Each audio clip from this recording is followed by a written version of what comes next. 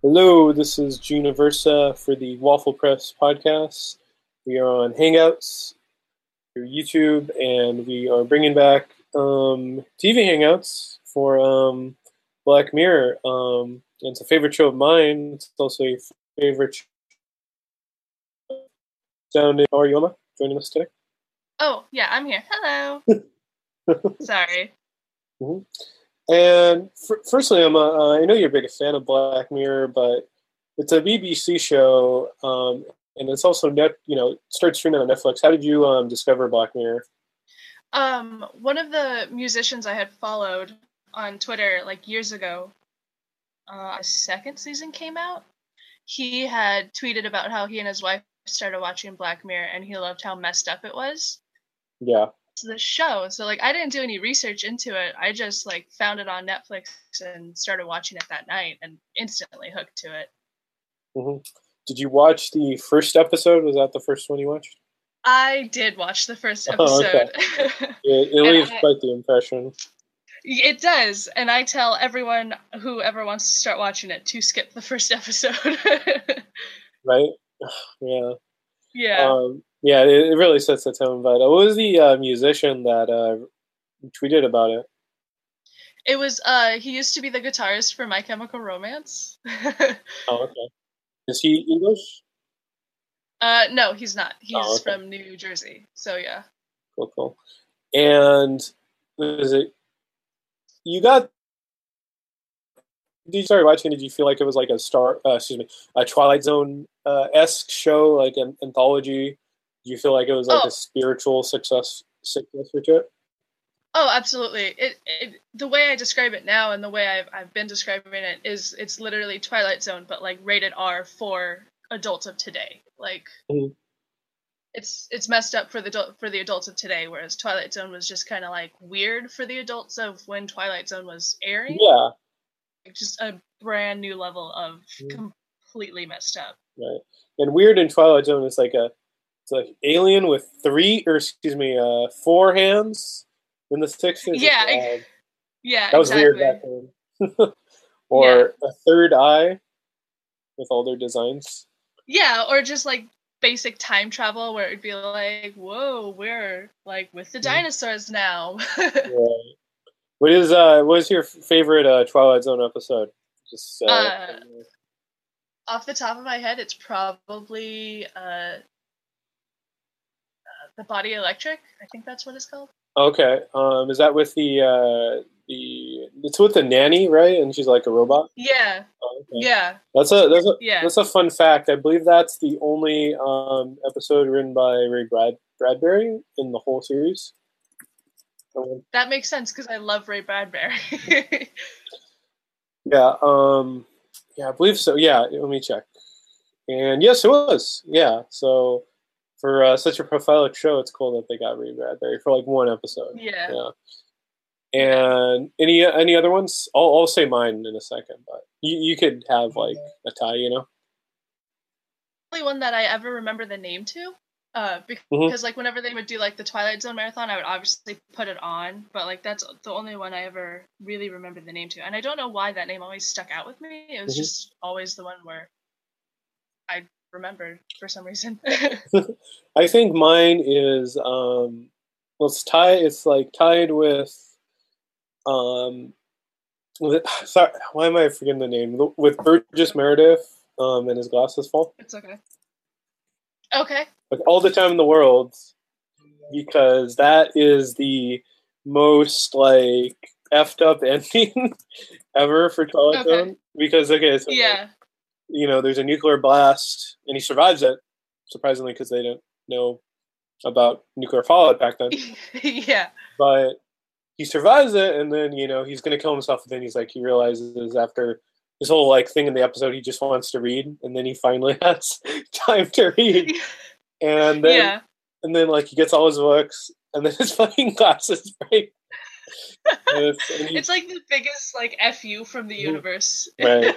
And he's farsighted too. And then I don't know if you ever saw the Futurama parody of that, where I think it's the scary door, and then it's instead of his glasses, it's his eyes, his glasses break, and then his eyeballs fall out, and then he's like, yeah.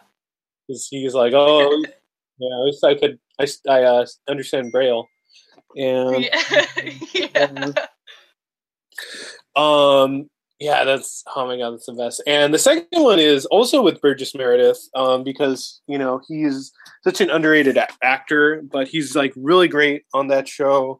As I believe it's called excuse me, it's the one where he's a librarian. What is the obsolete man, and it's there's no twists in it really. It's like in a dystopian society, and they're like kind of more or less like like fascist and like Nazi-esque, and they all like reading, and he's getting executed, but he demands like his own execution. He gets to choose it, and he chooses to have like a bomb in his house, but only his executioner knows. And then the leader goes, and he like psychs out the leader, and he gets him to say, because I guess they outlaw God, like to say like, "Oh God, help me," and like, the leader gets executed as well. So, wow, okay. That's my second favorite, but it's such a great show. And Charles Booker has said that was the main influence on Black Mirror, one of them. So it's clearly inspired by Twilight Zone. Oh yeah. And I think it's a lot better than most of the revivals of Twilight Zone.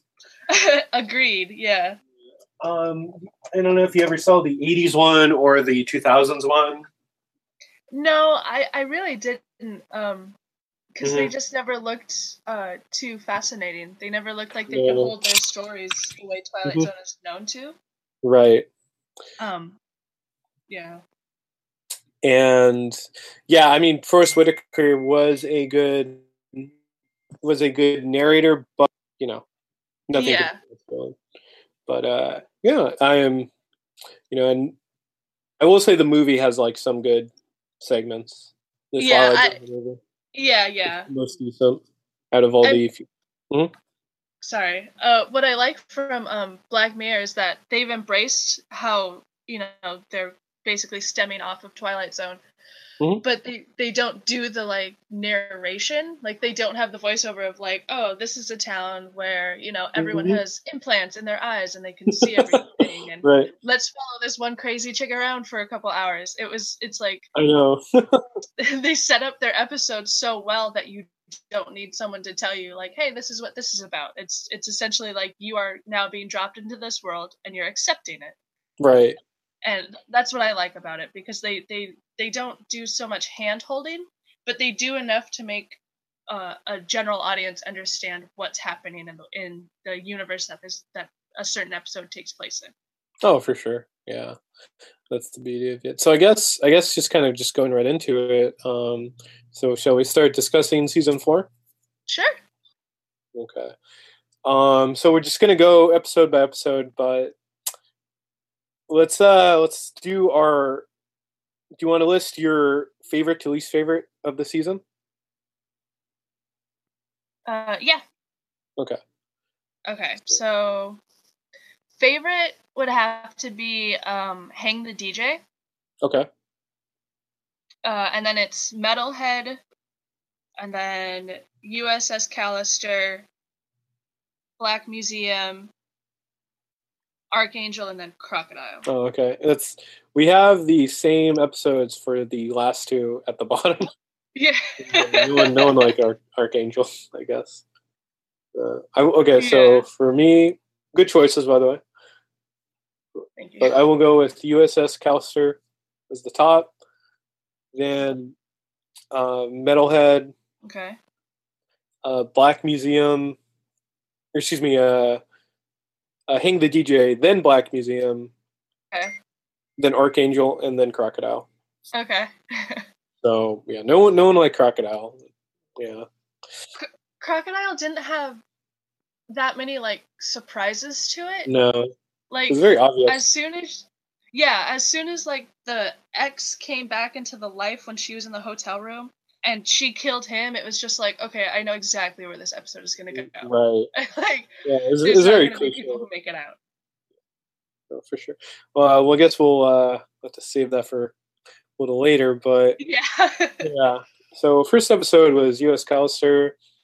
They're all written by Charles Booker. But this one has the exception of being co-written by William Burgess, who was a co-writer on the episode. I was kind of checking his IMDb, and let me see.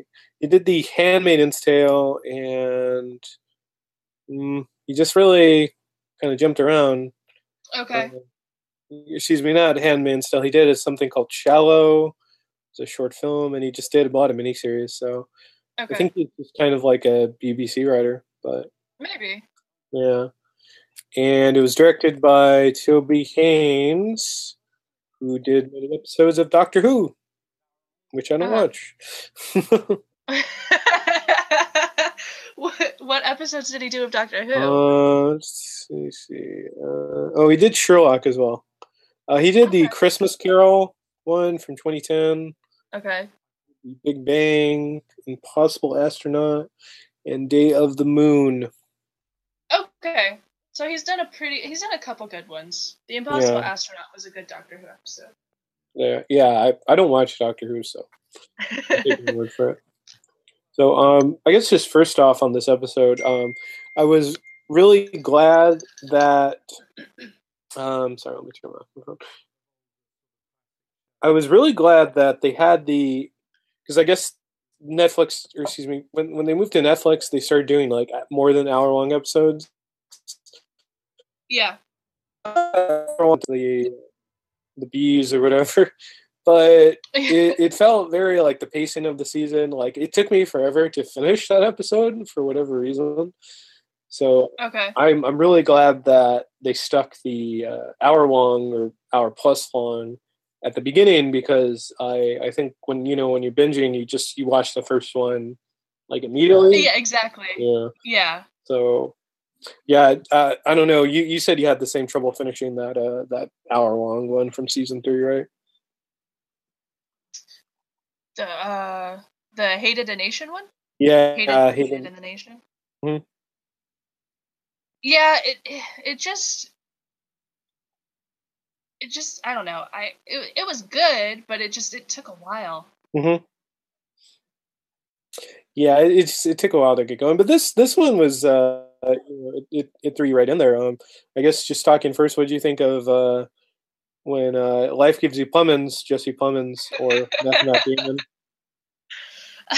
Yeah, Meth Matt Damon is a good description of him, because the first time I saw him, I was like, is that Matt Damon in heavy makeup, or what's going on? With glasses. I was like, did really step up their cameos this season? Yeah, it was good, but it was just I don't know if the timing was just odd for Blackbeard to put an episode like this out, considering what's been happening with the media and women and their bosses. Right. But it was just like it was very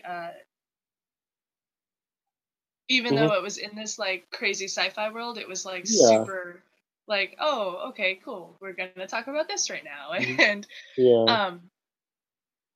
what I liked from it is near the end of the episode, you find out that the guy, what's his name? Jimmy Simpson, I think? Let me check. It's the actor from Westworld we were talking. Yeah. He plays the Man in Black's friend. No, he plays the young Man in Black. Spoilers.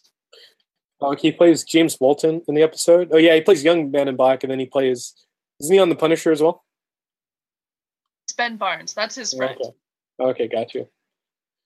So yeah, it's the young Man in Black. What's the actor's name? Is it Billy Magnuson? No, it's Jimmy Simpson's. Jimmy Simpson? Yeah. What I liked about that was like you're going through 5% of this episode seeing it from Jesse Plemons' eyes, and you're seeing Jimmy Simpson as this, like, you know, run of the mill, cocky, who clearly took over. Yeah, who takes over and is the ladies' man of the two of them, and you're seeing that, but then, like, near the end of it, you're seeing this character, or at least part of this person, and who has a son that he loves dearly, and maybe he does talk to the ladies, but he never, like, forces anything on them like Jesse does. He's not creepy around it. He's extroverted, and he knows how to be extroverted without being terrible.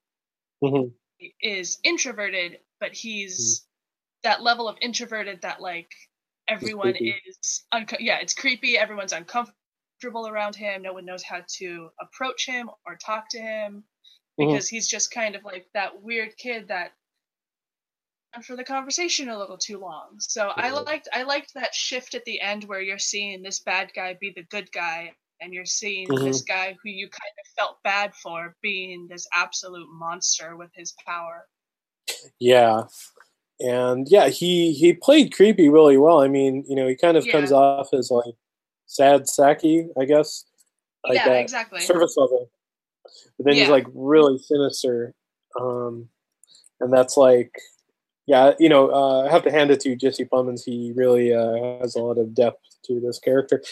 But yeah, no, it was cool to see them go against kind of like archetypes, you know. You know, you think you're seeing this certain story, but then they twist it on its head, which, you know, I guess that's really more not timely, but just more relevant as writers, you know.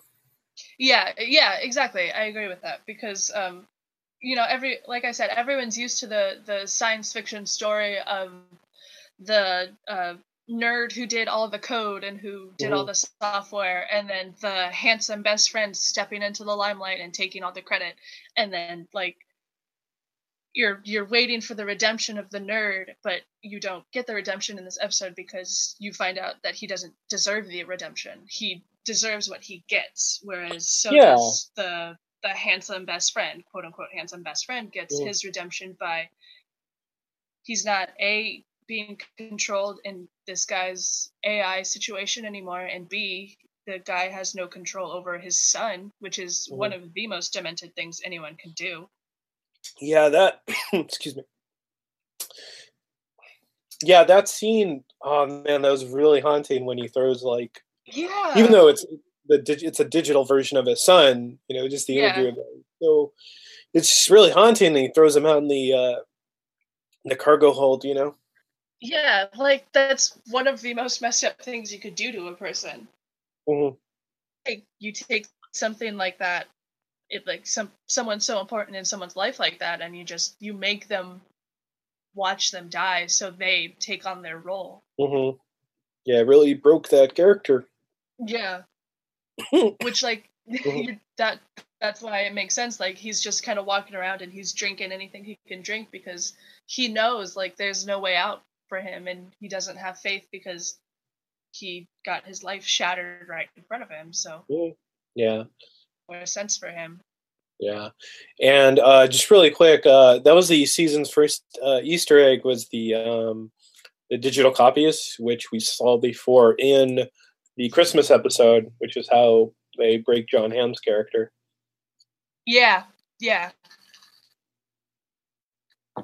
So that was a cool them reusing I guess elements from previous seasons.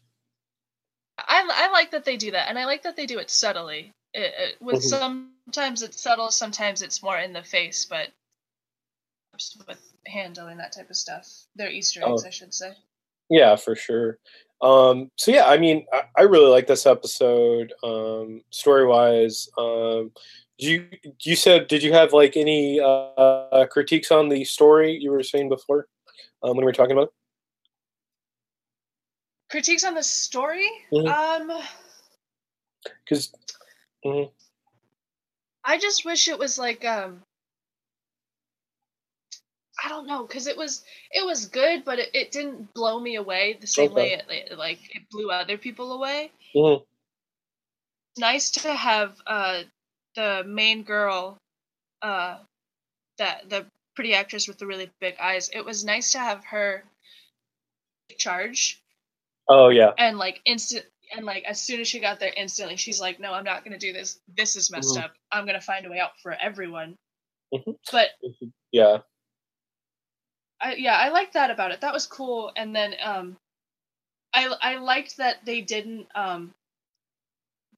do the horror ending where it was like, where when she in the real world went up to Jesse Plemons and was like, "Hey, I got this weird message from your computer," and I liked how they didn't go with Jesse Plemons being like, "Oh, that's weird. Well, let us go somewhere secluded so I can kill you so you don't tell anyone about it." Like, right. I like that they let her fight, and they let her fight to the end. Oh yeah, no, that was great. Yeah, just the that character. It's really cool that they have like a female character that's like empowering, especially in Star Trek, which doesn't have few female captains, except for exactly Discovery and Voyager. Yeah. But just going off of that, so what did you think of its? I'm not sure how big a Trekkie you are. If are you by any chance? I've seen the J.J. Abrams movies, and I've caught like bits and pieces of the older movies and the older TV shows because my dad is really into Star Trek. So I've like seen a couple episodes here and there, but I haven't like sat down to watch anything fully. Okay. So yeah, but it seemed like it was it's kind of it had some homages to Star Trek. You could see with all the lens flares. Yeah, some of the imagery and like outfits and all that. But what did you think? I guess just looking outside, looking in on just some of the critiques they had of Star Trek in fandom. Oh, sorry, excuse me. I thought it was really good because I think they I want to say made fun of it. Respectful for like what Star Trek is and for what Star Trek is to people, but they also like dug into like those diehard fans who I know like it just a little bit too much. And I think they did a good job of like how they would mock how like past Star Trek or even like the first Chris Pine Star Trek movie, how they would mock how the girls were written. Whenever Jesse Plemons would go on the ship, they'd be like, "Oh, Captain, you're so smart and so brave." And I liked how they dug in on that and how science fiction are just written to be stewardesses and just written to stroke the ego of certain characters and show that. And then like as soon as Jesse Plemons was like off screen, they would be like, "Man, he's a dick." Like yeah, I would say it was more Captain Kirk, the William Shatner Kirk, than the Chris Pine, because I don't know we'll talk about that later because they did call out the Star Trek Into Darkness. But yeah, no, I definitely enjoyed the critiques, and especially for a series that's supposed to be about like this perfect society in space. Sometimes they don't treat the female characters as great as they should have. Yeah, exactly. Yeah. Yeah, and a lot of them in the original series, some characters are just like stewardess. I think there's like a, the episode with like Khan, his first appearance, where there's like a female character that just gets kind of used as like a plot device. I don't know if you ever saw the Space Seed, the first one, but she just like, she just like betrays the Enterprise crew because she has like a crush on Khan, and like helps. Yeah, it hasn't been accurate. But let's go on to just kind of some of the treatment of female characters in Star Trek, because I'll put a picture of this, but I don't know if you've seen The Inner Darkness, right? Yeah, I have. Yeah, I love that. Oh, okay. Sorry. Do you remember that? Because it was in all the trailers, that scene with Alice Eve, who's Carol Marcus, and like they're trying to get onto the planet, and she has to like get into like a spacesuit, right? Yeah. And for no reason, she starts like changing behind them. Yeah. And in Black Mirror, I don't know if they use that exact same shot where it's this over the shoulder shot of I forgot the female character in Black Mirror. There's an over the shoulder shot of Carol Marcus, and they show Kirk, and it's like the exact same frame that they use for when she's trying to distract the captain in the Black Mirror episode. That seemed like a very very direct dig at Into Darkness. Yeah, I think it was meant to be for Into Darkness, but because I saw it that way too, because you brought it up. And I've been like researching and thinking about it, but I also like just the outfits alone that he had the girls in. Mm-hmm. It was obviously supposed to show off how past science fiction shows and how past and up until pretty recently how fiction would treat their girls with their costumes, with the way they would show them getting dressed. Because like even in the first Star Trek from J.J. Abrams, when Chris Pine is hiding underneath that girl's bed, and Zoe Saldana walks in and just immediately starts undressing, like the camera doesn't need to be on her when she's doing that. Yeah, I mean, the new Abrams had, it had a fair amount of it, but I think they got a little better in time. Mm-hmm. No, of course. Yeah, I mean, Beyond didn't have anything like that. Yeah. But that's what I liked about Beyond. Mm-hmm. Yeah, but I'm glad that a lot of like kind of staples in science fiction like Star Trek and Star Wars are trying to improve on that, because even in Star Wars there's so much like kind of I don't know, like what's the word, where all the outfits are also sort of like that, with sexualized? Like even stuff like in Attack of the Clones with like Padme, and she gets like she gets like, I think the lion creature like scratches her, and then like it rips off like her her shirt a little bit, and it shows her stomach for like no reason at all. It's like it tears it off like perfectly to be a midriff. So damn it, George. Which is like great fashion sense, but not appropriate for what she needs to be doing. So there's been a lot of that in science fiction. I do agree. And I was reading with like The Fifth Element. The Fifth Element is also a great example where you have this creature who just happens to take the form of a female body, and you have her in a one piece for like her, and then she gets dressed, but then her clothes are a midriff, and there's always like the constant shots of her half naked or whatever, and it's not uncommon, unfortunately, in science fiction.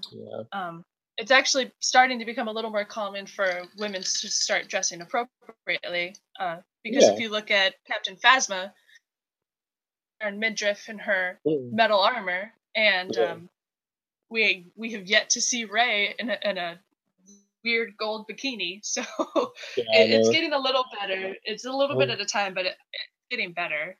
That's all we could hope for. Just kind of a little changing gears here. So the cameo at the end was Aaron Paul, who is credited as, I believe his gamer tag was Gamer691. First off, did you notice it was Aaron Paul? I had no idea until I read about it. Okay. Someone pointed, I think someone tweeted that out immediately. I was like, oh, that is his voice, huh?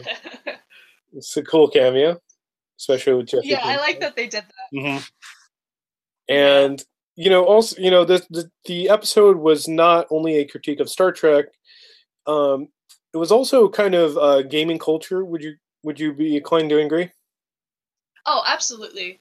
But like, you don't really get that until the end, because like 98% of the episode is them trying to get this program up and running, and then it's just great how at the end they're having this triumphant moment, and then here comes Aaron Paul, and he's like, "So you guys are gonna shoot me, or are you just gonna be a bunch of pansies?" Like, it's the perfect slap in the face of like some kid or some adult buying like the new Call of Duty and getting in because they've been waiting, and then they get online and they're like, "Hey, why aren't you good at this game?" It's like, "Because I just got it 5 seconds ago." Like, I thought it was great critique. It's great of how online gaming can be for in the middle type of gamers for any type of platform.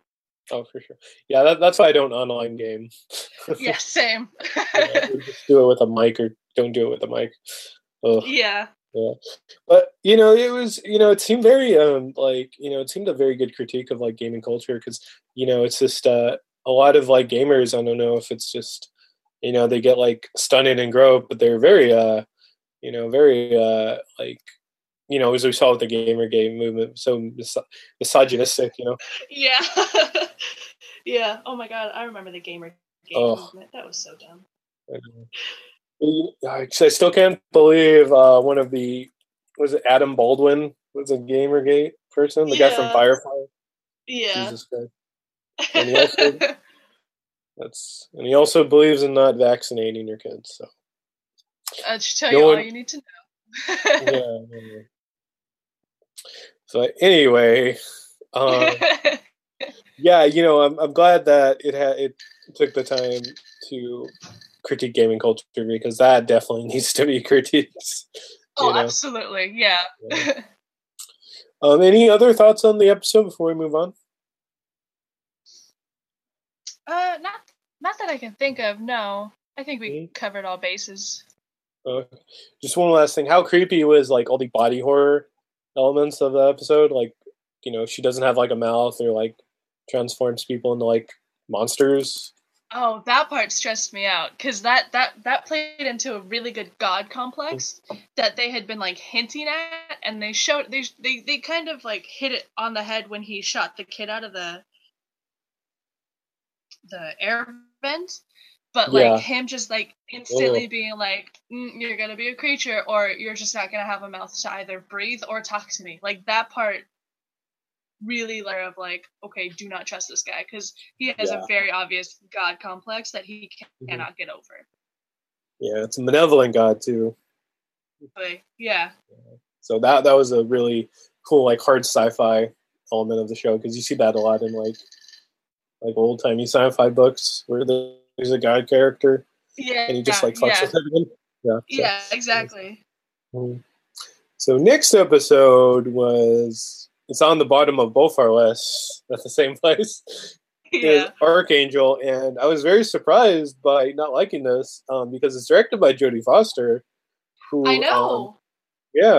Who was like really billed as like, oh, this is the guest director, and she's done some really good work directing wise. She did what was that movie she did? Money Monster. That was good. Mm-hmm. Yeah. She's done Orange is the New Black. I haven't seen those episodes, but I'm assuming they're good. And she did The Beaver, and she got Mel Gibson to seem sympathetic. So, truly a great feat in being a director / person. Yeah. So I don't know. I was surprised. I didn't really enjoy this episode too much. Yeah, I don't know what it was about. I think it was the ending. Mm-hmm. I think it was also. Sorry, I'm looking up what episode of Orange is the New Black did she direct. And I think she's been the only like women director of the show so far as well. I want to say. Maybe. I'm not sure about that. Yeah, we'll have to look at it. But Yeah, what episodes is it? I think it was she did it was in all the way in season 1. It was episode 3. It was called Lesbian Request Denied. Mm-hmm. Really off topic, but for Orange is the New Black, I cannot stand the theme song. Really? Yeah, like I really hate that theme song. Everyone loves it too. Really? Because I don't know. Everyone, some people I talk to like really dislike it. Like, I don't know. I think it's catchy, but like if you're binging it at 4 a.m, then you skip the intro. Like, yeah. Well, I mean, that's what the button's for. The button is for. So I guess just kind of going on why we didn't like this episode was. Do you feel like it was too cliche? Like none of it made sense. Like, okay. It's not a full god complex, but it's a control complex. Yeah, it's very like surveillance statey. Yeah. I mean, I know what they were trying to say with the episode, where it was like, if you could control what your kid was looking at, would you? And I'm sure every parent has thought of. Yeah. But at the same time, I don't know. It's just like, from my point of view, people need to learn certain things, and sometimes learning those things is a hard slap in the face by reality. Yeah. So if you're controlling your kid, are you really sure that kid's gonna grow up to be this perfect angel that you want her to be, or is she gonna grow up isolated and confused as to, like, they touched on it a little bit when she was like writing on her paper and then she started stabbing her finger because she wanted to see what it looked like. Yeah, like it kind of messed her up because she couldn't see them. You know, it kind of reminds me of like Clockwork Orange. Like, you're not, like, if you take the choice of like being good or bad towards someone, like it's not, they're not really good, you know, like they just kind of choose bad. Exactly. Yeah, you have to give them the choice to make if them. they had gone down the path of like her being secretly messed up by it, I think I would have liked it more. Yeah, more subtle. More subtle of like, okay, maybe like the psychopathic killer route, where it's like, if I finally, choke this dog that's always barking at me as I walk down the street, am I gonna see it, or is it just gonna go blurry for me? Yeah. A little creepy, like make it a little bit more suspenseful. But it was just like, the mom was just like, oh, I've done this horrible thing to my child, let me turn it off. And then it was like, the girl didn't look 15 because she was supposed to be 15. I didn't really buy that. 25. And B, you're watching it thinking, okay, she's 17, 18, maybe. And then it's revealed that she's 15, and it's like, okay, well, you've just made me uncomfortable because you showed me a scene with a person portraying a 15-year-old having sex for the first time. Yeah. And then it was just like, obviously, this mother's nagging instinct and intent is gonna go back to that tablet because she can't keep it off because she almost lost her kid once, and it didn't hold up for me. And like, the ending was so weird because the kid could have just taken the tablet and ran away, but instead they just, like, out of the blue had this good character snap instantly and kill her mother. And yeah, it seemed like a parody of itself. Like, it seemed like a scary door version of Black Mirror. Yeah, it seemed like too obvious, or it was like it was, it's like, it was like, it was too, like, it wasn't subtle enough. It was so direct, like, oh, let's talk about like parents being worried for their kids, like they want to put a camera in their heads, and it's like, it's literally a camera in their heads, Yeah. And then it was just frustrating with the boy because it was like, this mom is setting her daughter up for heartbreak and then like tries to mend the heartbreak, but the boy easily could have been like, hey, you know what, like, here's, like, subtly, like, put a piece of paper in her purse or something, and then like have it written on it, like, hey, when your mom's asleep, read this or whatever. And Yeah, I'm not sure if you ever saw the cartoon with I think it was from that it was on Twitter from Pixelated Boat where it was like I've never watched Black Mirror, but imagine how it's like. It's like I love being a human and owning a computer, and then the computer's like, actually, I'm the human, and you're the computer, and then the guy's like, no, and then it's like zero zeros. This sucks. It felt like that. That's essentially what it is. Yeah. Yeah. Yeah. It was just weird because then it was like mom's choice. Like when she finds out like she was pregnant and she like force fed her daughter the Plan B pill, and then the daughter found out about it. It just like it shifted, and it didn't shift in a good way. Like as soon as the mom picked the tablet back up again, the rest of the episode felt very off to me. Like, it just didn't make sense. Yeah, it was just it just didn't work, I guess. Yeah. So I don't know. I guess. And just one last thing: do you feel like if I don't know, like only parents could enjoy this episode, like only people with kids, or I don't know. I've heard that criticism. Because I don't know any parents that have watched it yet. Okay.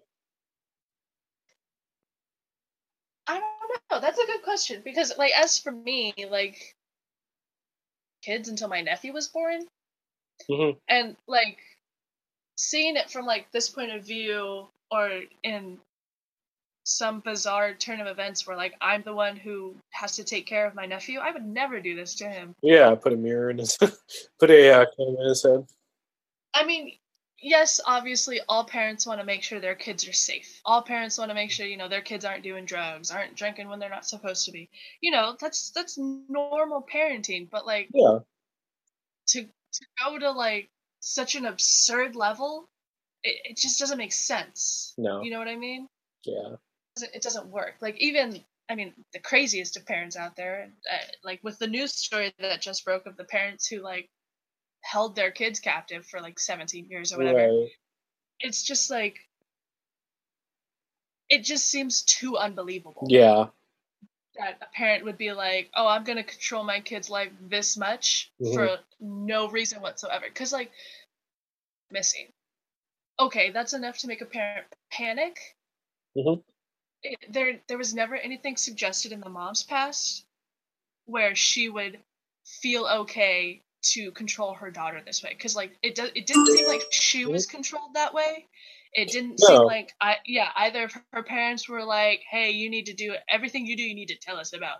It just like her kid went missing for a couple hours and she found him, and that was it. And like that was enough to push her to be like, oh, I need to make sure I know where she is all the time, instead of doing the like correct parenting way and being like, hey, we need to have a talk because you can't just bolt like you did. It never made sense on a level for a person to get to there. Right. Yeah, it was too like they were too like reactionary and like acting dumb, I guess. Yeah, it was too jump the gun. Yeah. No, for sure. So yeah, I think that is mainly the critique of that episode. It's just everything's too far fetched. Yeah. Yeah. So moving on to the next, the bottom of the list is Crocodile, and we both didn't like Crocodile a whole lot.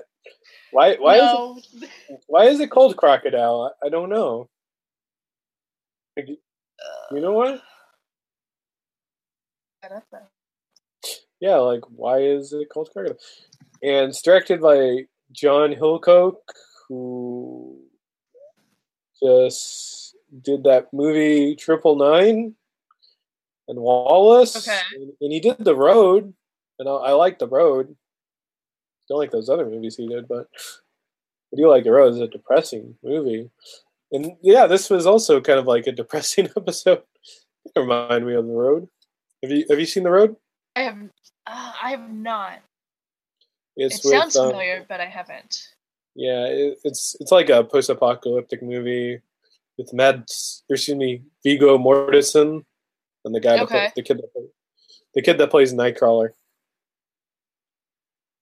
Yeah. Okay. But yeah, just Crocodile.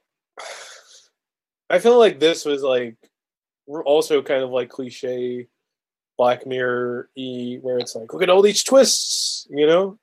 It was like, yeah. Yeah. So this website I pulled up, heavy.com. Okay. It says crocodiles are known for their great memories. They have thick skin. Okay. And the term crocodile tears is very appropriate. I mean, obviously, after every title, that is like 3 paragraphs as to why. But like, how do they know the crocodiles have good memories though? Let me see. Yeah, like they have complex social interactions, bond as pairs, and have strong memories, and they can plan. Some have been observed lying partially submerged under egret or heron colonies, holding sticks in their mouths. Oh, so yeah, it's basically like they study patterns of like their prey and will get themselves in a position to like, take them out. Okay. Well, I guess that applies to it, I suppose. Yeah. Yeah. But okay, so first off, I will say I liked Andrea Riseborough, who was really great in this episode, even though I didn't like the episode. And she's always been in like a lot of stuff, like Oblivion and Birdman. Okay. And she's always like been really good in those movies. Yeah. She's been in, but she's never like starred in anything. So I mean, she carried the episode well. I will say that. I think she did, yeah. Mm-hmm. And I don't know, this episode, like, I think like people critiqued Metalhead for not having a story, but this one just didn't really seem very very like, it just seemed like twist, like it wasn't story based, It was just twists. Yeah, I don't see this one having a story other than she kills people. Yeah, like that's it. Like it off with like a really good story of like this couple hits with no witnesses, what do they do? Like if that's what Black Mirror usually does, it puts you in a situation of like, what would you do? Right. Facing one of like a worst possibility, what would you do in this situation? But then like, they did this thing where, they got rid of the body, they got rid of the bike, and she was totally against it the whole time, and then you cut to like however many years later it was, and she's successful, which is great, and then the ex-boyfriend shows up in shambles and he's like, hey, I really regret what we did, and then like she's like, well, and now you're gonna die, and like it's like she doesn't have any more remorse for killing. Yeah, it doesn't bother her like at all. Yeah, she keeps killing. Yeah, and it was just like, okay, now she's just on path, and it just doesn't make sense. Yeah, she came out, just murderous psychopath, like instantly. Yeah, and it just wasn't. It wasn't like it just didn't make any sense, like I said, and like when the other girl, I think her name is Kieran. When she comes and like even she does the whole thing with her, and you're following her along the way, and you're starting to feel for her, and then she goes to Andrea, and you're just like, oh damn it, she's gonna go, and then they give you like a couple seconds of hope of like, okay, well maybe she's begged her way out of this, maybe tell anyone what she saw or what's gonna happen, and then it's just like, oh no, she's gonna die, and and it didn't make sense. Yeah. Yeah, that was like, it was so cliche, Yeah, it was every murder story we've ever seen so far. I think the only shock factor was the baby. Oh yeah, that was okay. So let's get to that. I just I don't know, like it's one of those storylines I can't get behind as like someone who writes like as a writer. I really don't think infanticide, like when you kill the baby or you kill the kids or even the dog to an extent. Yeah. I just I don't like that those plot points. It just feels so mean spirited and unnecessary. It seems so inhuman. Yeah. That's how I feel about that's why I'm not the biggest fan of John Wick. Mm-hmm. I know it's a great movie and Keanu Reeves does great in it.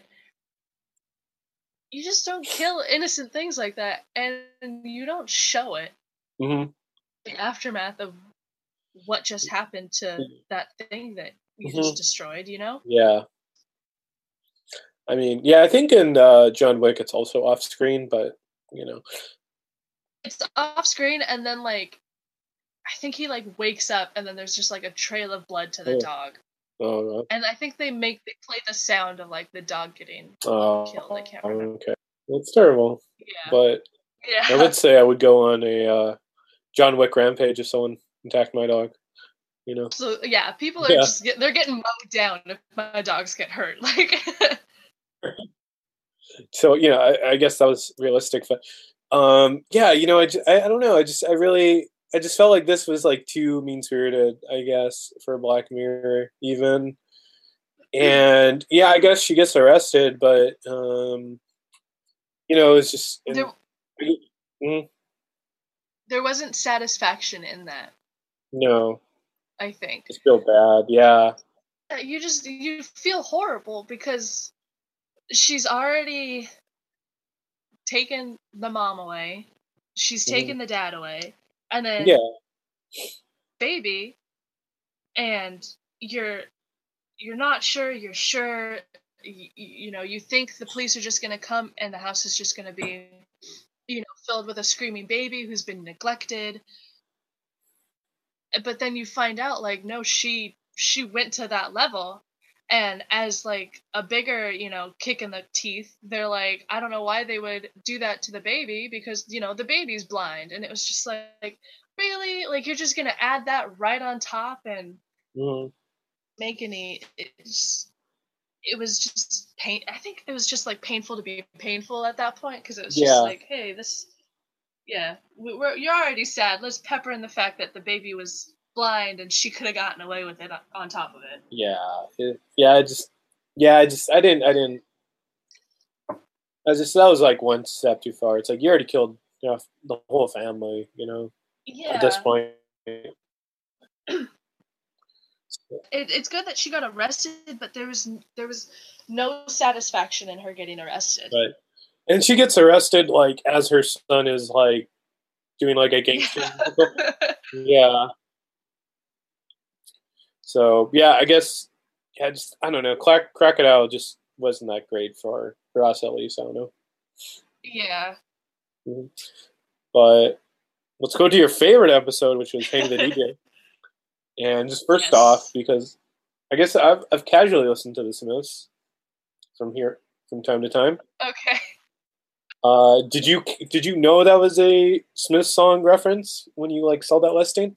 I did not until the credits started to play. Oh, okay.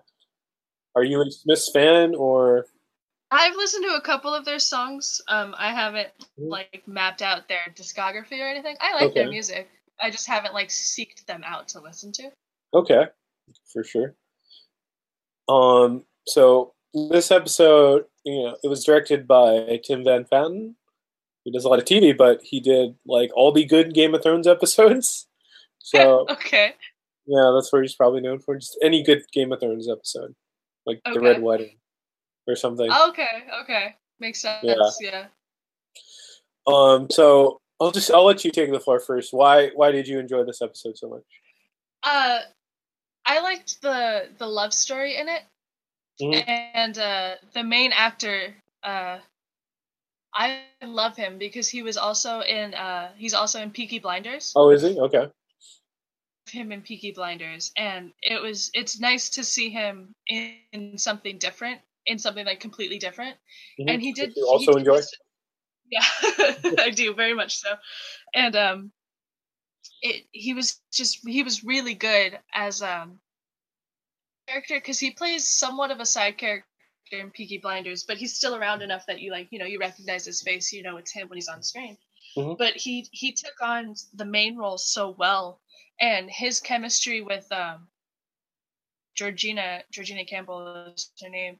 Their chemistry together, it flowed so nicely. It went so well with the script, Mm-hmm.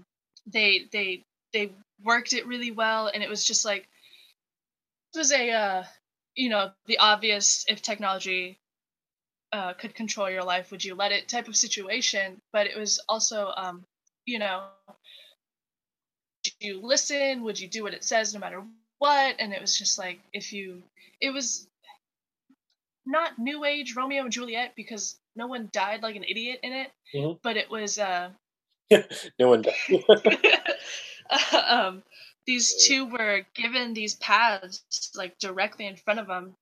Mm-hmm. And at about 3 intersections they meet, and at the 3rd intersection when they have to part again, it's just not enough for them. And I think they did it so beautifully where they were just like subconsciously were like, yeah, I want him as my last meeting, I want her as my last meeting.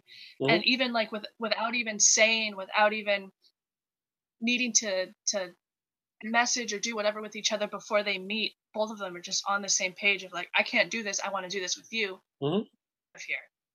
Yeah. I just thought it was so well written, and it's on the level as San Junipero, because mm-hmm. San Junipero was like out of this world amazing. Yeah, it was like next level. Yeah, it was next level amazing, but it was a happy story, and it stayed happy most of the way through. Right. Yeah. Whereas San Junipero, it was happy, and then it was sad, and then they got their happy ending. But it was very bittersweet. Yeah, it was very bittersweet. But and then with the first love story that I can remember that Black Mirror did with Domhnall Gleeson. Oh yeah, the BRB. Yeah, that one, I loved that one from that season as well. But again, it was a great love story, and it showed how be when they absolutely truly fully love someone, and it mm-hmm. shows like the limits they'll go to, but it also shows what happens when you reach those limits. Yeah. As with Hang the DJ, it was like limits, and even at the end when it's like zooming out of like the testing phase, and it shows like all the different iterations of these two people, it was like they reached their limits, but they still pushed past the limits they needed to get past. So mm-hmm. That's why I liked it so much. I just thought it was a really beautiful episode, and it wasn't too cliche of a love story where you were like, oh, I've seen this a million times, I'm over it. It was nice, sweet. It showed dating life pretty well. How when like they were supposed to be together for like 3 years, and like from the start they hated each other, but for some mm-hmm. reason they stuck around still, and like majority of everyone on this earth have been in relationships like that. Yeah. And it showed how the guy that she had met after she met Joe was like for good, but then like little things here and there would just like set her off, and it showed that part of a relationship really well, because I mean, no one's gonna love each other 100%. Everyone's gonna have something that annoys them about the other person. Yeah. They showed it really well, while also showing this is what would happen if you let Tinder take over your life completely, or yeah, this is what happens if like Plenty of Fish is just the only thing on your phone now, and that's why I liked it a lot. At any point, did you ever like catch wind of the twist of them going back to each other? Oh, or no, them running away? That they were actually like programs in a simulation. No, I did not. That's also what I liked about it, because I'm a sucker for like somewhere surrounded by a wall and them trying to see what's behind that wall, like a Truman Show. Yeah, it was very. I love. It was very Truman Show. Yeah, I love that movie. Mm-hmm. what is behind, that wall for them? What happens if they climb those stairs? So I loved it, and I loved how it wasn't just plain Jane. They go back to the regular world, and they have to live each other with the regular world. It was like, no, these two are somewhat lines of code, and for some reason they can't stay away from each other because of it. Yeah. And they beat their program too, so. Yeah, exactly. Like almost every time. It's pretty. And what did you like about it? Well, I mean, I guess I didn't see that coming, the twist. Yeah. I am a sucker for a good twist, not something that's convoluted, like The Village. Yeah. Yeah. But yeah, I really like that they were they more or less kind of beat this like universe, which I guess was their this system trying to keep them apart, and they ended up together, and in real life too. Yeah. So I really dug that. And, yeah, I mean, I feel like you said more than I could say at this point. Yeah, I kind of went on for a while. No, it's all right. And it's also because I think like criticism Black Mirror, it's too dark. This one like Callister. I mean, this is a very like he wasn't like it was happy most of the time, but it was a feel good episode like Twilight Zone. They had some episodes where it wasn't depressing. They had some exactly uplifting episodes, and this was one for Black Mirror. Yeah, exactly. You finally just get, the love story that you feel like you deserve after watching a couple of episodes of Black Mirror. Oh, for sure. So anything else we could say about this thing, the DJ? I have something to say, but I want to save it until we're done talking about all the episodes. Okay, for sure. Okay, so next one is Black Mirror, second to last, and this ranked pretty highly for both. You mean Metalhead? Metalhead, excuse me. And it's directed by David Slade, who did Hard Candy. I'm not sure if you ever seen that movie. It's pretty good. The one with Patrick Wilson and Ellen Page, right? Yeah, and like he's like a creeper, and Yes, I love that movie. It's so messed up. Mm-hmm. It's a really good movie. And he also did 30 Days of Night and Twilight for some reason. Oh, Twilight 30 Days of Night is really good. Oh, he did Eclipse. Oh, what a step down. I know. He did like really cool vampires or really lame ones. Yeah. But so this one, I really enjoyed like the stylized black and white in this, like all the like kind of camera, all the cinematography was amazing. All the like play, it was like it kind of reminded me of like Sin City, where they only have like 2 colors, but they play with it so well.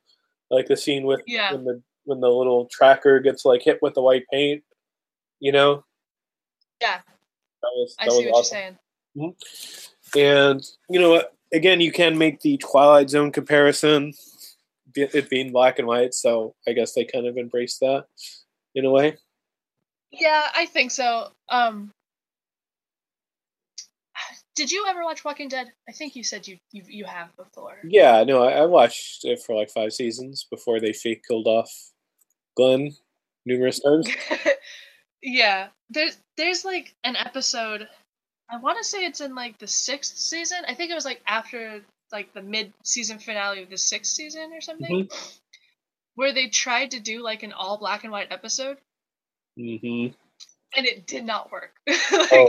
Really? No one liked it. None of the fans understood what they were trying to go for there. So like next episode, like they just like literally, if you binge it on Netflix, one episode is going to be in black and white, and then the next you're going to be like back to normal. Yeah. What was the reasoning though for like Walking Dead? Just going off on a tangent here. I can't remember the reason. I think they just wanted to try something different, or they tried and wanted to make it like comic booky a little more, but it just didn't work. But the reason I bring it up is because that's like the don't of the black and white episode universe, whereas like Hang the DJ is like the do. Like if you're gonna do black and white, do it like, or not Hang the DJ, Metalhead. Yeah, do it like Metalhead, because you don't make it painfully obvious that this is the only black and white episode, because I mean, about like halfway through, maybe a little less, I kind of forgot it was, a black and white episode. I was so engrossed in the story that I didn't care that it was black and white anymore. Like, I still saw everything they wanted me to see. Oh, for sure. Yeah. It used it so well. It was very like, also kind of like Hitchcockian. It was very like, it's the whole thing was like a true yeah. So that was cool. Everyone, I liked it, but people complained it didn't have enough story. But I mean, I don't think that really mattered, because it was something else, something different. You were on your seat the whole time. Yeah, it made the reason why it's like my number 2 is because it made me so uncomfortable. You start off and you're following these characters in like, this post-apocalyptic whatever universe. We're all used to that by now. It's not anything uncommon to see or play through or whatever. And then they show them, generic supplies run or whatever it is they needed to do, and they get to this warehouse, and the warehouse scene where there's gonna be whatever it is behind a pile of boxes, and someone's gonna get bitten or someone's gonna get taken out. But like, the dogs, I think they're just called the dogs, they show like the dog, and the guy gets like shot in the face and he falls back, and then the dog gets up and goes down really casually and just pops the guy's head off, and I was like, oh my god, like that's what scared me. Like, it made me so uncomfortable because it looked like these things couldn't be taken out. Yeah, like it took like 2 shotgun blasts to the throat to like kill him. Yeah, and then even then, this is jumping ahead in the episode, you're seeing them everywhere after, like in that last shot of everything, you're seeing them come, like no matter what. So yeah, this, I mean, I feel there isn't too much to say about it, but I think, just watching this, just speaks volumes. Just it does.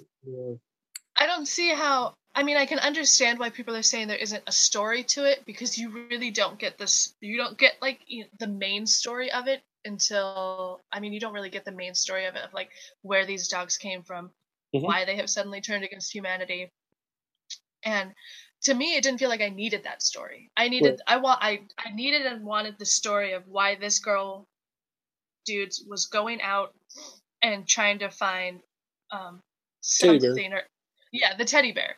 And you don't get that until the end, but you still get that story. But I mean, with most post-apocalyptic, you don't ever get the outbreak source. You don't ever get why people are suddenly hiding, and why you very rarely get that story. And I think Black Mirror just stuck with that theme. And they gave you just this one solo person's story. Yeah. And you don't get the answer to it until you've gone to the end. So I can see why people were complaining, but you also, the basic story that Black Mirror usually provides with, and get that this time. Oh, for sure. I will say though, weren't the dogs guarding like the warehouse, I guess? I don't think they were guarding the warehouse. I think they were just kind of like all over. Oh, okay. Because if you remember when she got to that house near the end, and it was just that couple in the bed. Oh, that's right. They offed themselves so they didn't have to face the dogs. Like, I think it was just the dogs took over, or their programming was bad or something. Okay.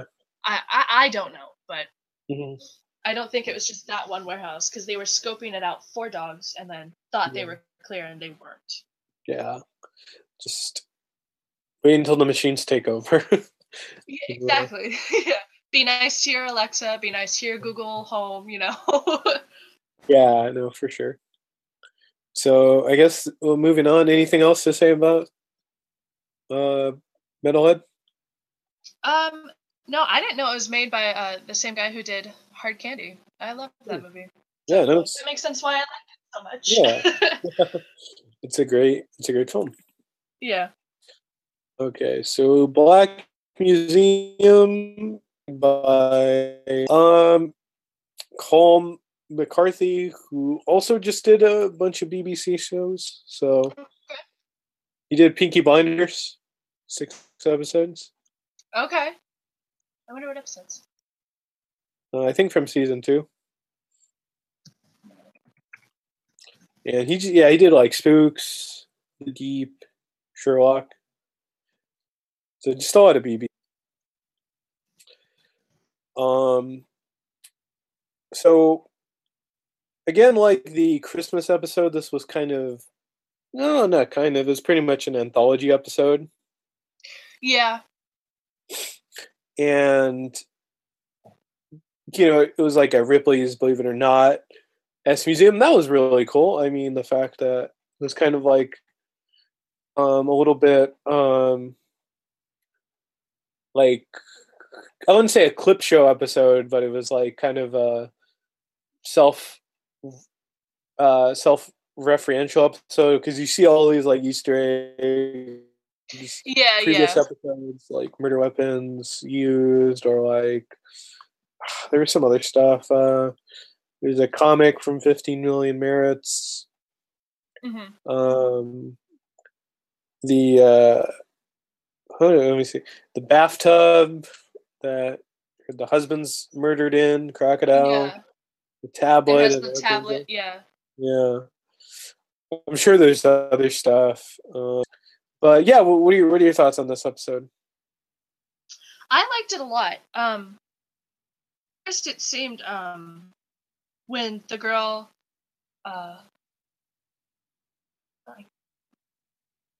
Letitia. I'm not sure how to say her name. I think it's she's called Niche. Oh no, I meant the actress. Oh, okay. Yeah, I'm not sure actually. I'll stick with Niche. When Niche showed up and she was getting her car charged or whatever it was, and it showed the museum, rang in my head of like, oof, would I go into a museum if I were alone, like on the outside of the, because it had such psycho qualities of like this is the only thing I've seen for miles. Maybe there's someone in it. Yeah. Maybe there's someone I can talk to because I've been on the road for who knows how long. And so she goes up, she gets in, and like that's something I feel like I would do because weird oddity museums like that are always going to attract a certain crowd, a certain person. So that part made sense. And then I just liked the stories behind it. I liked how it didn't like hash out old stories.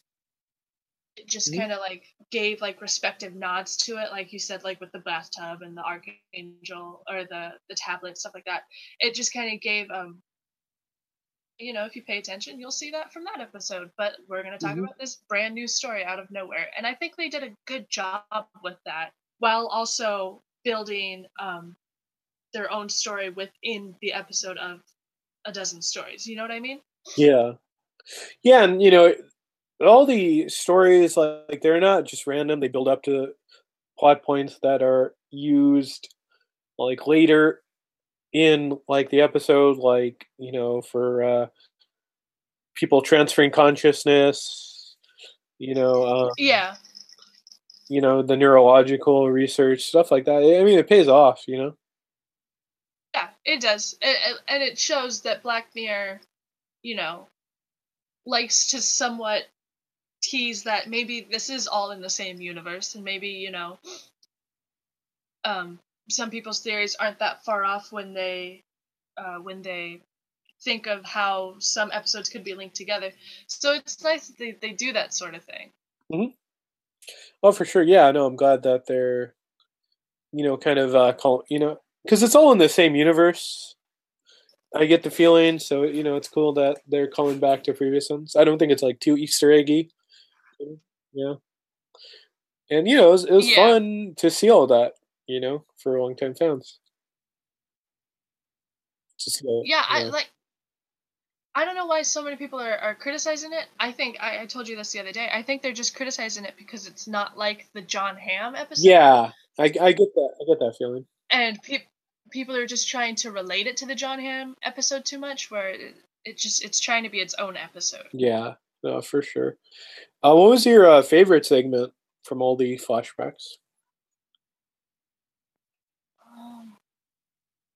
I have to remember what the flashbacks were. I remember there was the girl with the husband and wife, and then he put her in the teddy bear.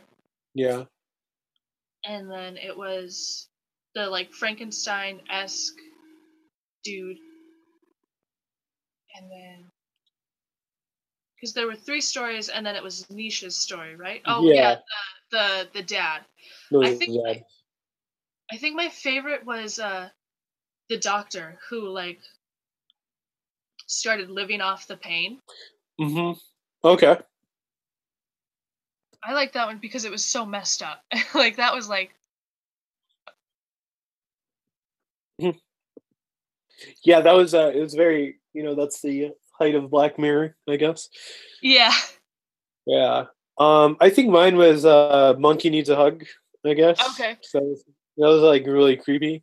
The voice of the doll creeped me out. Yeah, dolls are just unsettling. Terrible in general, yeah. Even monkeys, I guess. Yeah. Because it was like the husband just wanted his wife back, and then yeah, like they couldn't handle it. Yeah, they like couldn't handle being, I don't know, in the same body, I guess. Yeah. And then he transfers their consciousness to a monkey. Yeah, which was like super messed up. Mm-hmm. So yeah, I mean, yeah, it was just that was a messed up segment. So I guess this kind of goes, I guess, just kind of on the like it's about this episode, but it's just kind of the scope of the show, just as an entity. Do you feel like Black Mirror isn't for everyone because this episode there was some controversy, I guess. It felt like too mean spirited and kind of I think we talked about this earlier. Some of the morality of the show feels like too vindictive, I guess. Like it's very like eye for an eye justice. If you see this episode, she not only kills the guy, she transfers his consciousness somewhere else where he's always suffering.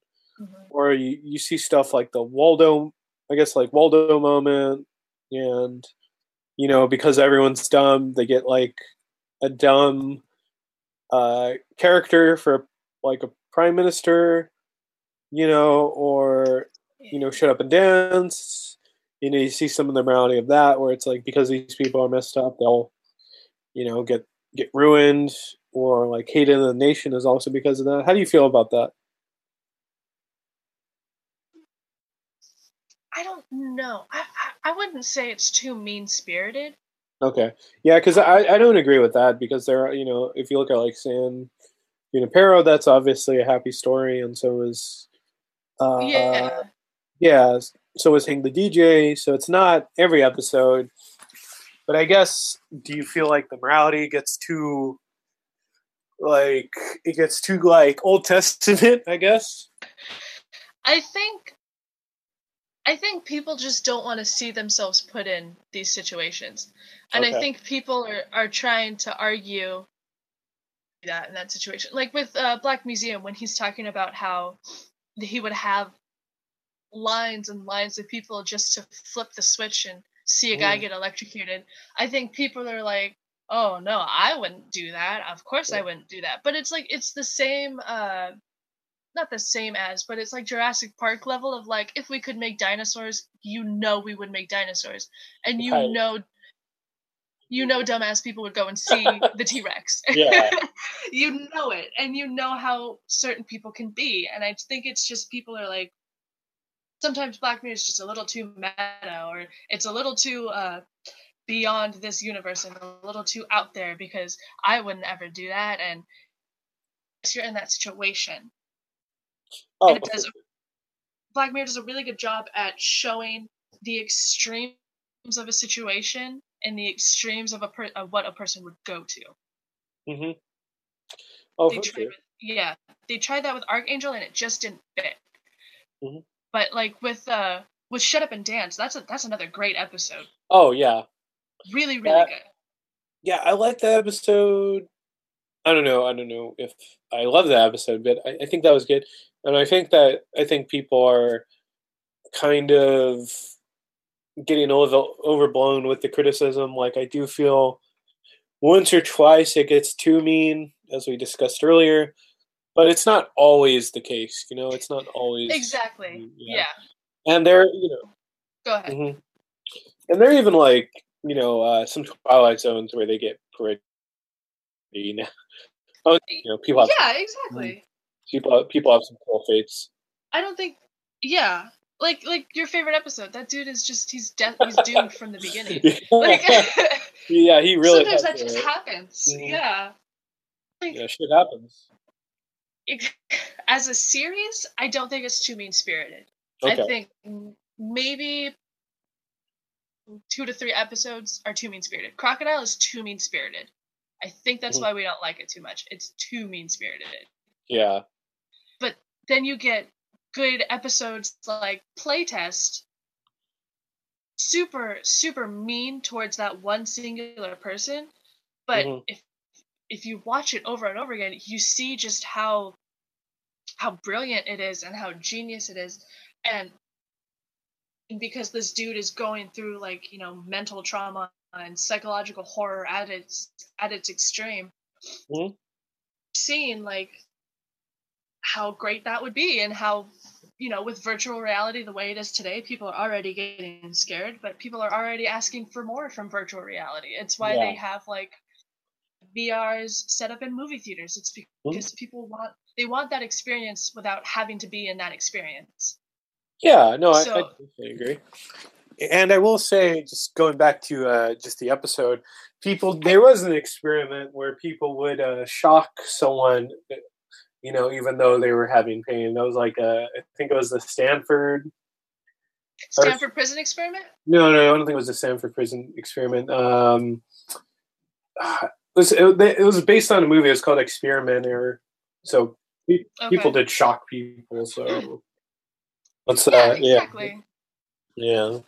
So sadly, but yeah. So this definitely was a good episode, and yeah, I feel that just some of the criticisms were a little bit overblown. I agree. I feel like she did. I think she deserved what she did. I think what she did was good, because if you were in that situation and your loved one was wrongfully accused, and not just wrongfully accused, but to the point that he's gonna die for it. Yeah. And you know the truth, and you know that other people know the truth, but they're just not listening. And you're getting that moment for revenge. Revenge on the person who put him in prison. Maybe it's not revenge on the physical person who flipped the switch, but it's enough revenge to help you go to sleep at night. Oh, for sure. I think it makes sense. We would do that if we could. If we could get away with it, we would absolutely do that. Her story made sense to me, and it felt nice that she got her own little happy ending. Yeah, definitely. Yeah, no, I'm inclined to agree. So just winding down here, we went through all the episodes. Just talking on the season as a whole. I don't want to get too real at this point, but did you so you've been a fan since 2015, 2016 for the show? I would say roughly then, yeah. Okay, and that was when our reality was a little more I don't know, I guess maybe stable. Would you is that a good word? Did you feel, and just how crazy things have gotten in real life, did you feel like it was less, I wouldn't say less enjoyable, but was it harder to watch, or like did it feel different watching? Do you mean this season? Was there like less escapism? Yeah, I guess so. I guess that's the question. Like with certain world leaders and them nameless. I would say like a. I would say yes and no. Like I think the like obvious controlled episodes, like USS Callister, Archangel, I think that would be less escapism I got from it, because it was just like a person ruining it for everyone else. Yeah. Crocodile, she was kind of ruining her own life. I mean, she did kill the other people, but it was a solo story. Yeah. Same with Black Museum, I guess, because the guy in it, he kind of ruined other people's lives. But it seemed less controlled in Black Museum. Yeah. But I don't know. I don't think this season got too real. The way our world is now, but yeah, because there's sometimes where it feels like I'm living in an episode of Black Mirror or something. If you look at the, or if you go on Twitter or something, Yeah. And, I mean, I will agree. It didn't change my experience in any of the episodes, because they're all different. They're not about one thing. They're not about politics or one aspect of the world. They're about multiple stuff. Multiple topics. Yeah, exactly. Yeah, but I will say, in the back of my head, it's like, it's like now I'll turn this off and go back to real life. Oh wait. I don't want to do that. Keep watching. I'd rather live in some of these realities. I'd rather live in like Hang the DJ reality, please. Oh, for sure, yeah. Even yeah. Say earlier, because I think you had asked me about it, but what I noticed with this season as a whole, excuse me, all except Hang the DJ had themes with children. Oh, okay. If you noticed. Yeah, or they're like featured in some. Callister had Tommy, Archangel obviously, Crocodile obviously had the two kids in it, Metalhead that they were just trying to get the teddy bear for the kid, and then Black Museum, it was the kid's revenge. Yeah. It's a strange running theme. I think it's more based in it can be a cause for losing the escapism of the show if you're thinking about how and Generation Z kids are getting treated now. It's like, how are they gonna survive? How are they gonna do anything like this if an older, bigger force keeps knocking us down? Yeah, I liked that about it, because it wasn't forcefully like this episode's about a kid, this episode's about a kid. It was really subtle in certain ways. I definitely see that now that you pointed that out. It seems like kind of a running theme through this season. Yeah, it seems like that was kind of the constant. Yeah, I mean, except that one episode, but I will say, I could definitely see that is sort of maybe like a very long-winded message he was trying to get out through the season. I mean, you see, did I send you that tweet where it was like, was it that Nintendo Switch with the box in the house? Is it? Yeah. Can you? What is that? It's like Nintendo Labo. Yeah. It's for kids. It's coming out on 4/20. It's $69. But it's for kids. And it's cardboard. I'm assuming it's like a thicker cardboard, but essentially it's it's bringing Nintendo back to kids the same way we grew up with our Nintendo devices. Yeah, but it had someone made the best meme. Yeah, it's you build up things and then you use it with your Switch, and you can have like a backpack, or you can have like a bow and arrow, you can have like a shotgun depending on what game you're playing, or you can just like build things within the game Nintendo Labo, and then you build it with your cardboard and you use it that way. It's essentially supposed to be for kids, but like a lot of adults are wanting it for some reason. Oh, but the meme was finally a house millennials can afford, and that's the cardboard stuff. Yeah, so, it's and which is you true. know, and yeah, I will agree. You know, just I guess kind of speaking just some of the themes for the show.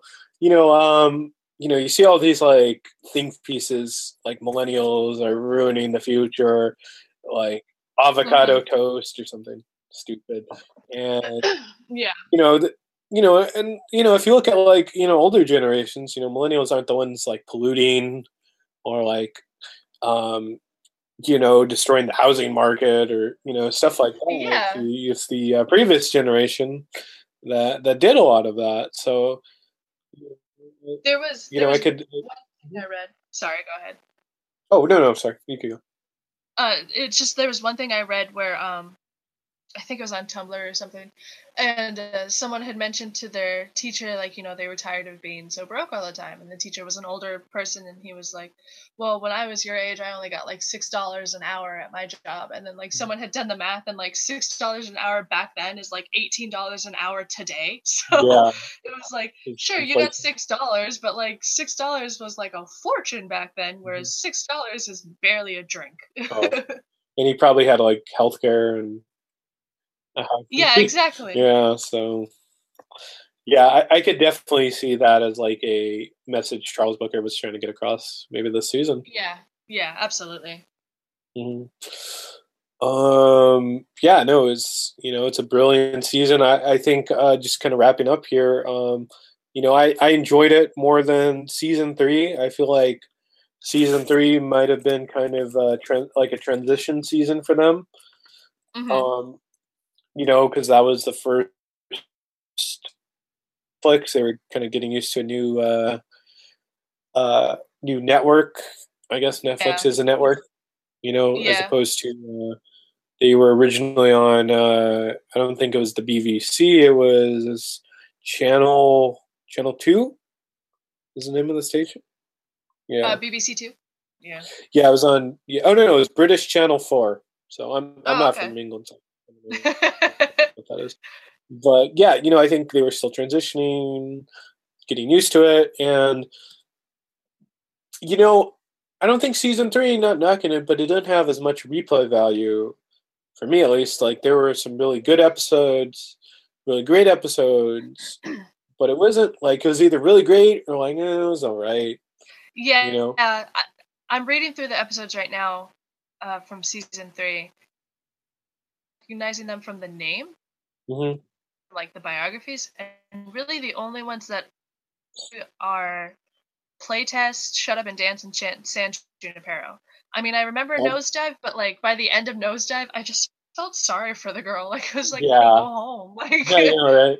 She's in jail, but I don't know. It's kind of liberating. She's in jail, gets to say whatever.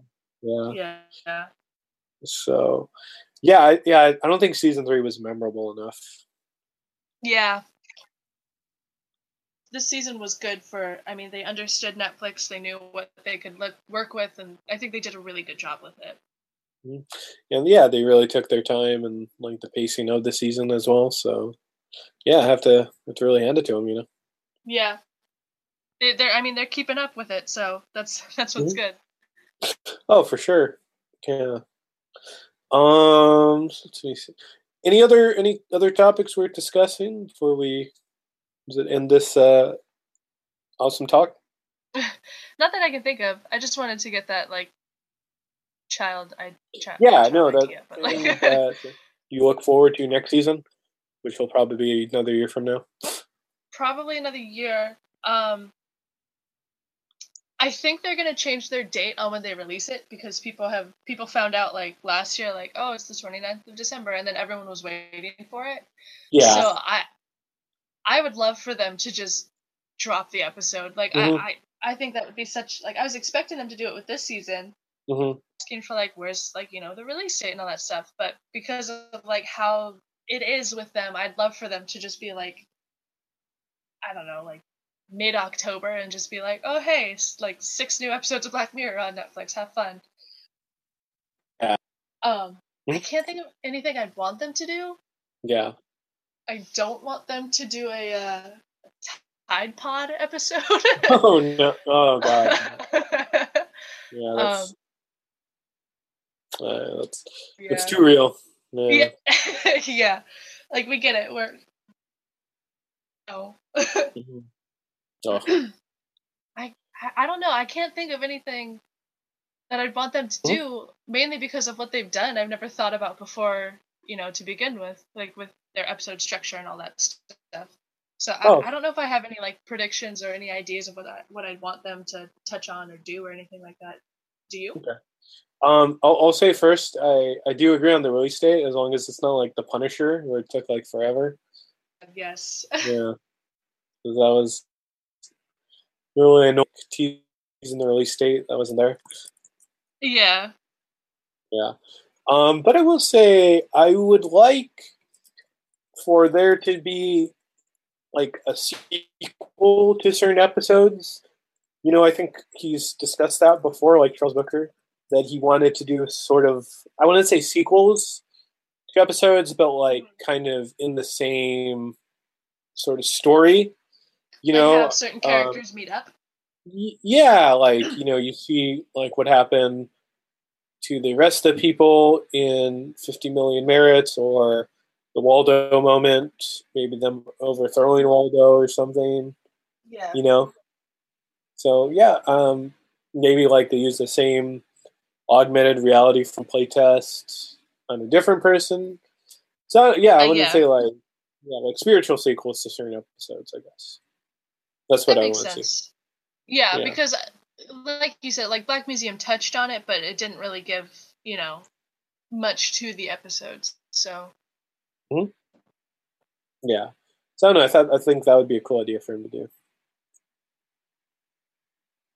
I think that'd be cool, or just like certain characters meeting up. Mm-hmm. Oh, for sure. Yeah. I think they could do that really well, as long as they got like the right writers. Yeah. One was communicating. I think they could do that. Yeah. Of course. So I guess that's kind of wrapping it up here. Emma, thank you for being on this episode. You were great. It's cool to talk to another Black Mirror fan. Thank you for having me. Where can people find you? Find me on Twitter at Stupid Woman Suit, and I think that's all I put out because my Instagram's too complicated. Oh, okay. So it's a great episode. So like, subscribe. If something you don't like, please just watch anyway on thewafflepress.com. You can find me on G9892, Twitter, Instagram, all that. Thank you for listening. We've been professionally unprofessional.